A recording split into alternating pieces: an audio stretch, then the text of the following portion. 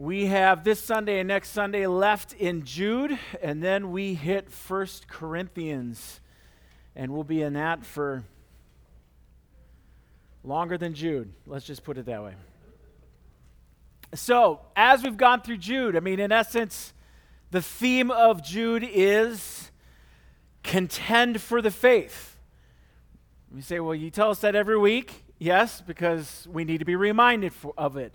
To contend for the faith is to fight for the truth of God and His gospel message as it's given to us in His Word. Not as we think it should say, not as we desire it for it to say, but as it actually does say to us.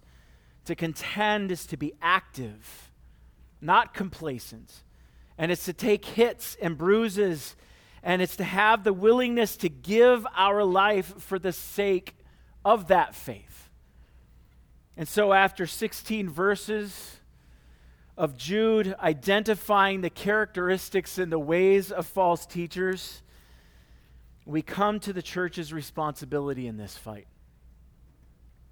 Twice in these 7 verses today, Jude writes, "But you." And he's using what I believe in what I call one of the most powerful and important words in Scripture, the word "but," because he's making a distinction. This is who the false teachers are, and this is their end, but you. So Jude is making that distinction between the false teachers who will face the divine judgment of God and those true teachers and those true believers who receive the divine blessing of God, namely God Himself and the eternal life that He gives to them.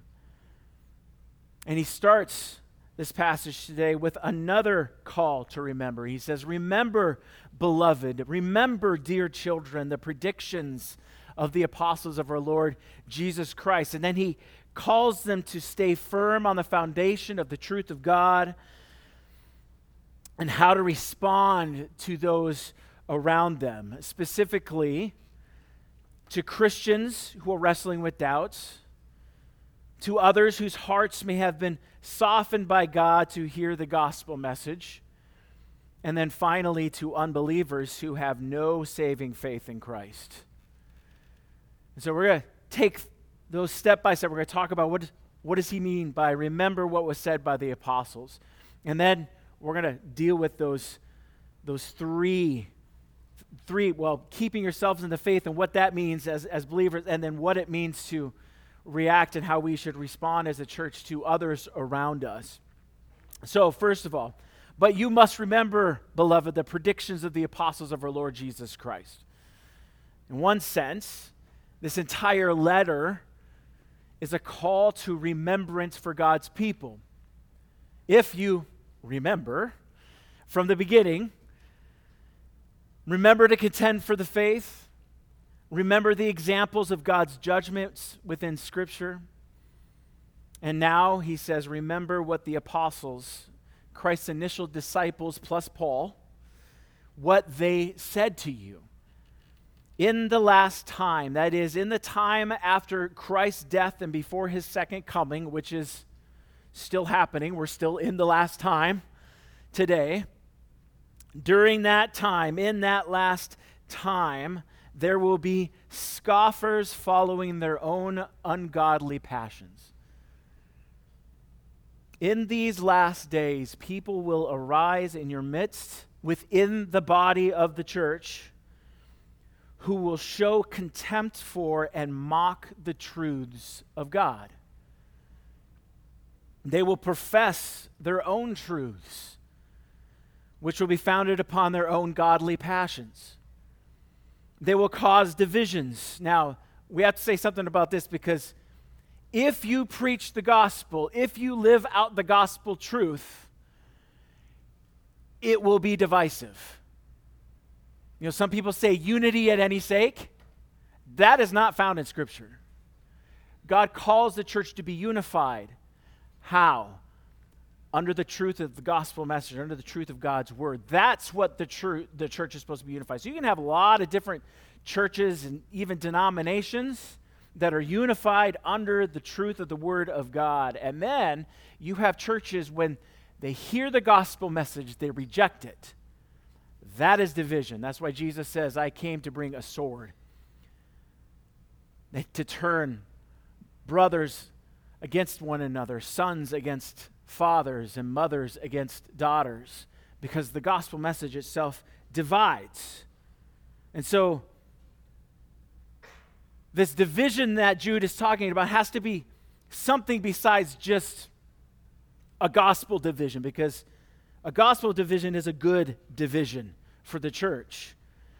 And here, the false teachers were creating a division based not on the gospel, but as we saw in the last few weeks, on their own dreams and on their own perverted and false teachings.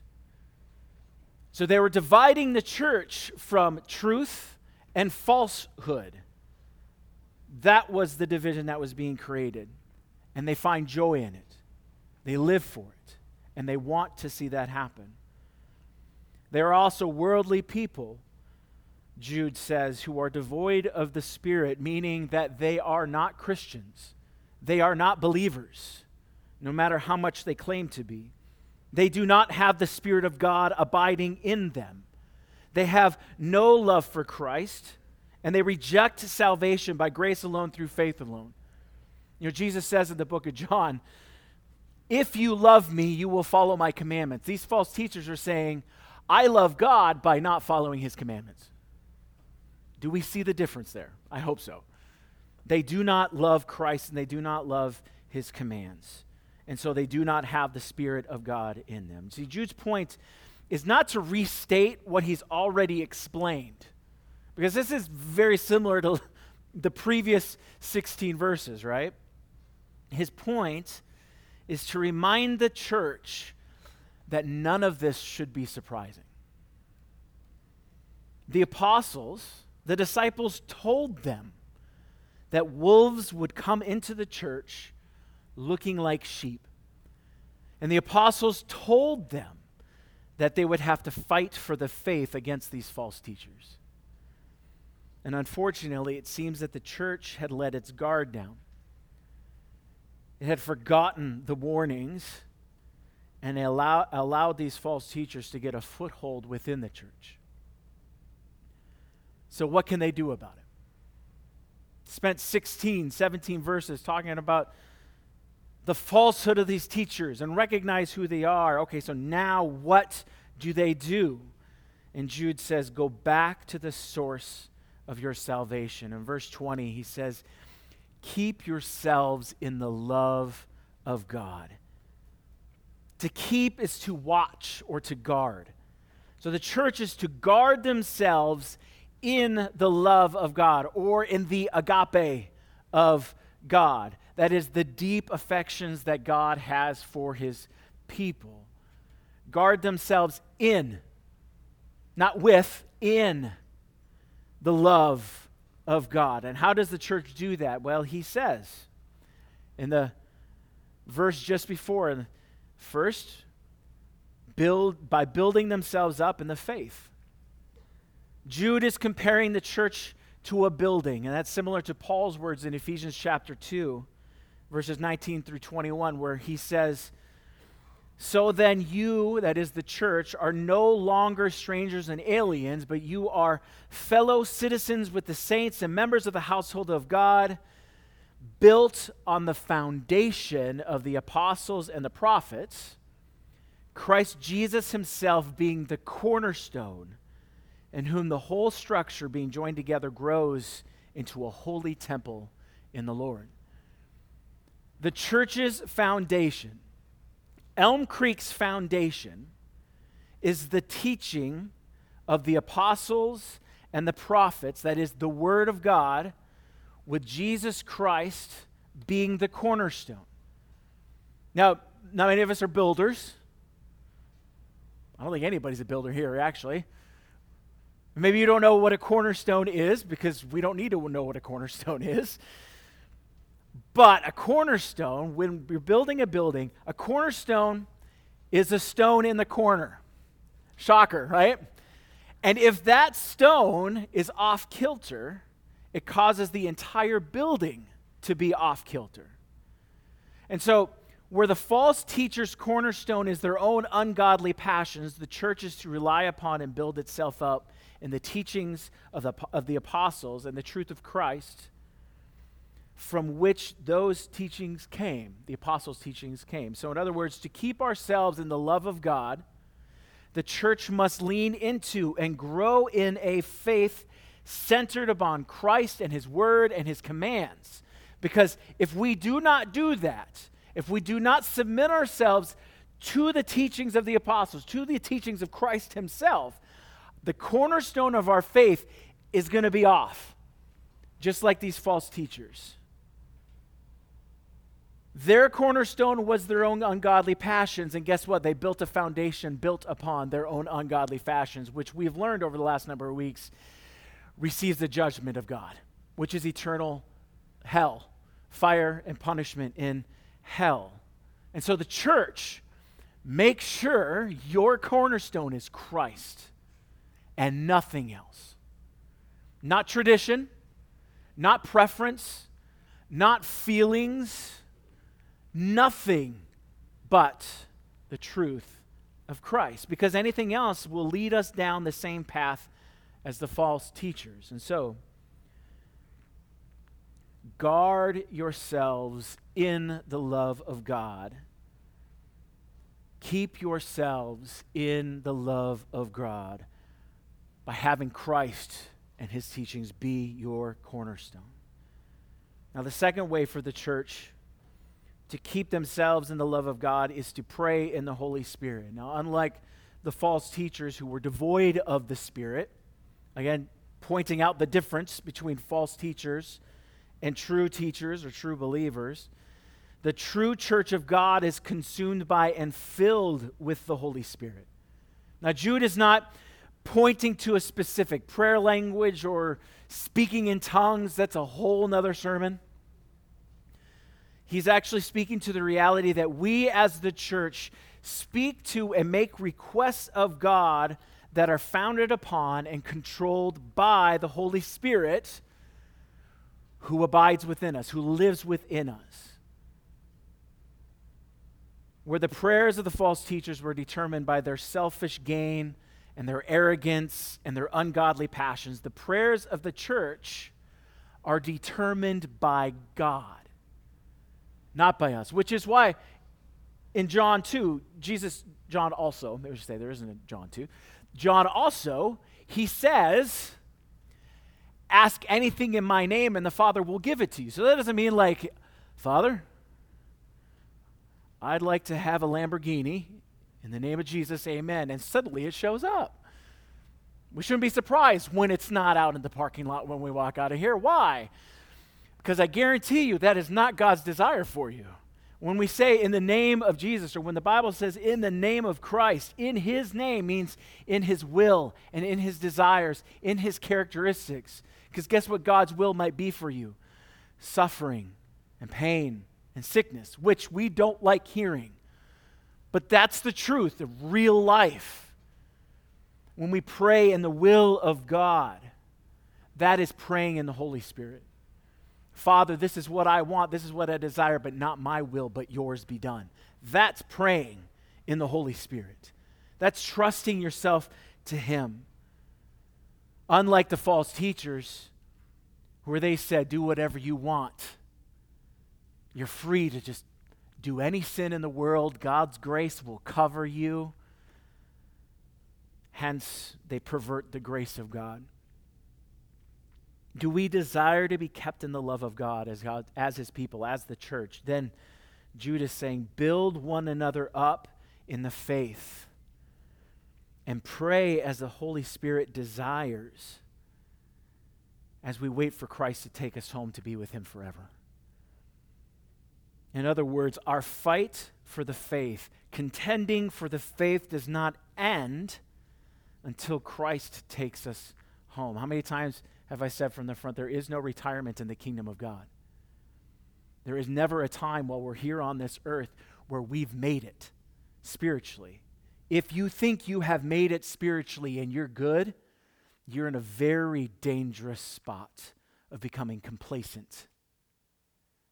And God says, no, fight. Fight for the faith. And you need to do it until I bring you home or I come and take you home with me.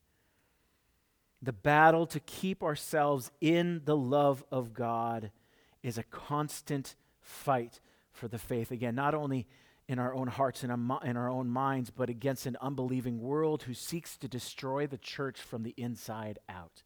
Now, don't hear me say, every time something goes bad in the church, that suddenly the world has infiltrated and we need to close ourselves up. That's not what we're saying, because, honestly, we're all sinners, and we're probably the problem more often than not. But what he's saying is keep your eyes open and realize that as a church, you cannot become complacent against the truth of God's word, because these false teachers are coming in. And before you know it, they've gotten a foothold, and they're leading people to hell, not to heaven. Be aware. Should we think, though, that this fight then requires us to be what I would call hyped up, in a hyped up spiritual state like an athlete does before a big game? So, if you've ever seen, just watch, because the NFL season started, or the college season, you see these guys on the sideline before the game, and they're getting all hyped up. Yeah, that's not what he's saying. It's not like before you get to church, you're like, all right, I'm ready. Let's have this fight. That's not what he's talking about, because Jude immediately then speaks of mercy. He says, show mercy to those around you. Where in a football game, the point is to hit the guy so hard so the ball flies out. That is not our job as a church, to spiritually hit people so that they become believers. To have mercy is to consider the condition and the need of others. But that mercy will look different depending on the spiritual state of those around us. In verses 22 and 23, Jude points to three different types of people. And it's not like these three people are the only people in the church. He's giving an example of these three people to say, you need to be aware, because everyone is in a different place spiritually. And you need to treat them and to, if you want to say, pastorally deal with them. And it's not just about me being the pastor. This is about us as a church dealing with them. The first person is the individual who has heard and believed the truth of the gospel message, that salvation from the wrath of God for our sinful rebellion against him is found only through the life and work of Jesus Christ. But there are some doubts that are now plaguing their faith. We all know someone who's been there, or perhaps in this moment, you're there right now, or have been there in the past. People say, I'm doubting. Does that mean I'm an unbeliever? The fact that you're questioning the doubting, saying, is this a good or a bad thing, is a sign that the Spirit is working on you. And if you are a believer, when you have doubts, this is the Spirit pushing you forward and moving you forward. But to go it alone and to say, well, I'm just going to push through these doubts, don't do that. We are a family. Let's wrestle with these doubts together. Let's go at this together, because we have all been there at one point in our life. Jude says, have mercy on them. Consider the condition of their hearts and the circumstances of their lives. Take into account their spiritual needs. As a church, we walk with them. We turn them to the truths of God and His Word. We remind them that they are beloved of God. And we just sang that. Nothing will remove us from His hands. Build them up in the faith. Point them to Christ. And pray for them in the power and the wisdom of the Holy Spirit. Jude seems to be pointing the church to those in their midst who have heard the false teachings, and they're doubting their faith. They haven't rejected Christ. They need someone to come alongside them and walk with them where they are. Now, that doesn't mean let them stay where they are. It means walk with them and move them forward into greater spiritual health, pointing them to the truths of God. This is one way to contend for the faith. Have mercy on those who doubt. Because if the false teachers get a hold of them, it will only increase their doubt. And it will not help their faith. Now, the second type of individual is one who's fallen prey to the false teachings. It says in verse 23, save others by snatching them out of the fire. And it bringing to mind almost something violent.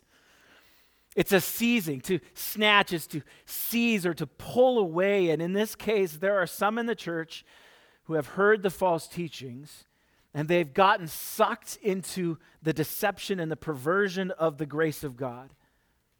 The church must confront these individuals in order to snatch them or pull them out of the fire. That is, out of God's divine judgment of eternal fire and hell, which awaits those who believe the false teachings. You believe these and you stay there.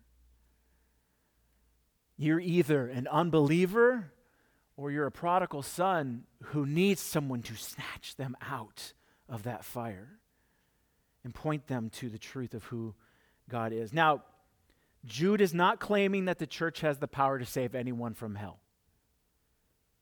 None of us has that power. That ability is reserved for God alone. Only God can save souls.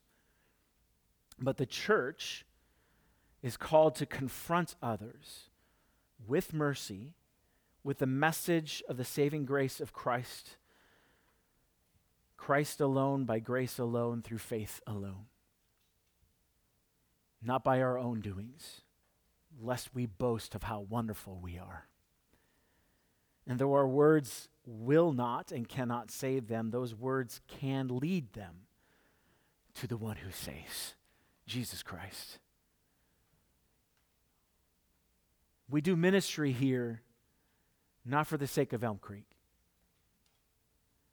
not so that we look good to the world. We do ministry, we serve God here for His name's sake, so that when people join us in these ministries, when we have conversations with people, that we point them to the one who saves, and not to us, but to Him. Now, the third type of individual is an unbeliever. He says again in verse 23, to others show mercy with fear, hating even the garment stained by the flesh. We who are believers are to take into account the spiritual condition of the unbeliever. And we should never be surprised when those who hate Christ refuse to obey Christ because they don't know Him. They don't love Him. He is not their master. He is not their Lord. He is not their Savior. And so as the church, we show them mercy. We take into account their heart of stone, and we patiently but clearly teach them the truth of the gospel message so that God may save them. But we do it with fear. Not fear of them. We have no reason to fear unbelievers. We have no reason to fear Satan himself as the church. We don't need to fear them. Because we have the one who is in control of all things. He is the God of the universe. And if He's on our side, then who could be against us, right? That doesn't mean it doesn't hurt, but we don't have to fear them. So this is not a, it's not a fear of the world, but a fear of falling prey to the same sinful passions as these individuals. Because easily you can be deceived as the church.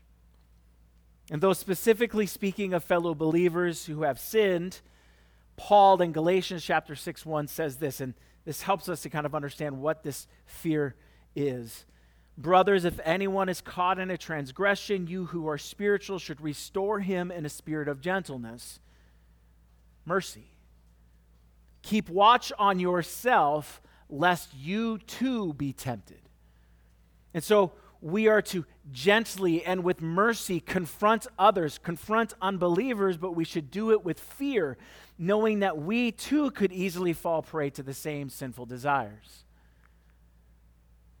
There's a reason why false teachers get such a large gathering.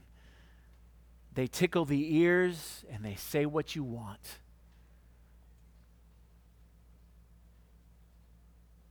We need to be careful. We need to have fear that we do not fall prey to the same teachings and the same sinful desires, because we are to hate even the garment stained by the flesh.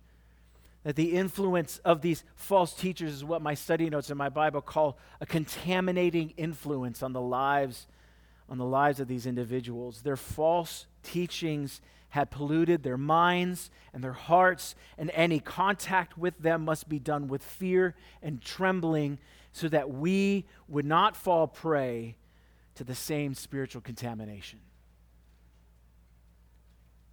So do it with fear.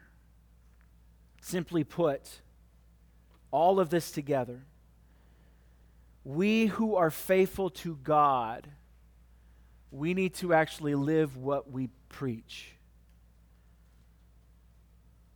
We will contend for the faith. We will fight for the truth of God and His salvation through His Son, Jesus Christ alone, by recognizing, calling out, and condemning false teachers and their false teachings. But we will do it all with mercy. We will do it considering the spiritual condition of everyone, and always remembering that but for the grace of God, there go I. And so, Jude says, persevere in the faith.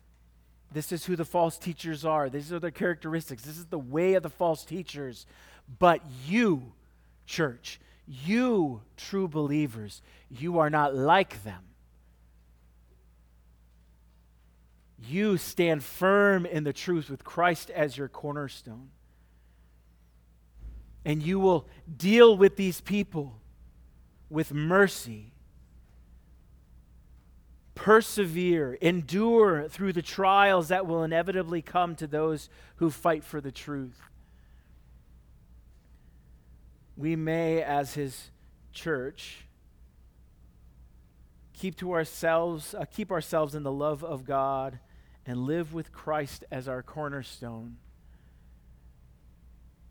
and know that we've been faithful to God. Should this world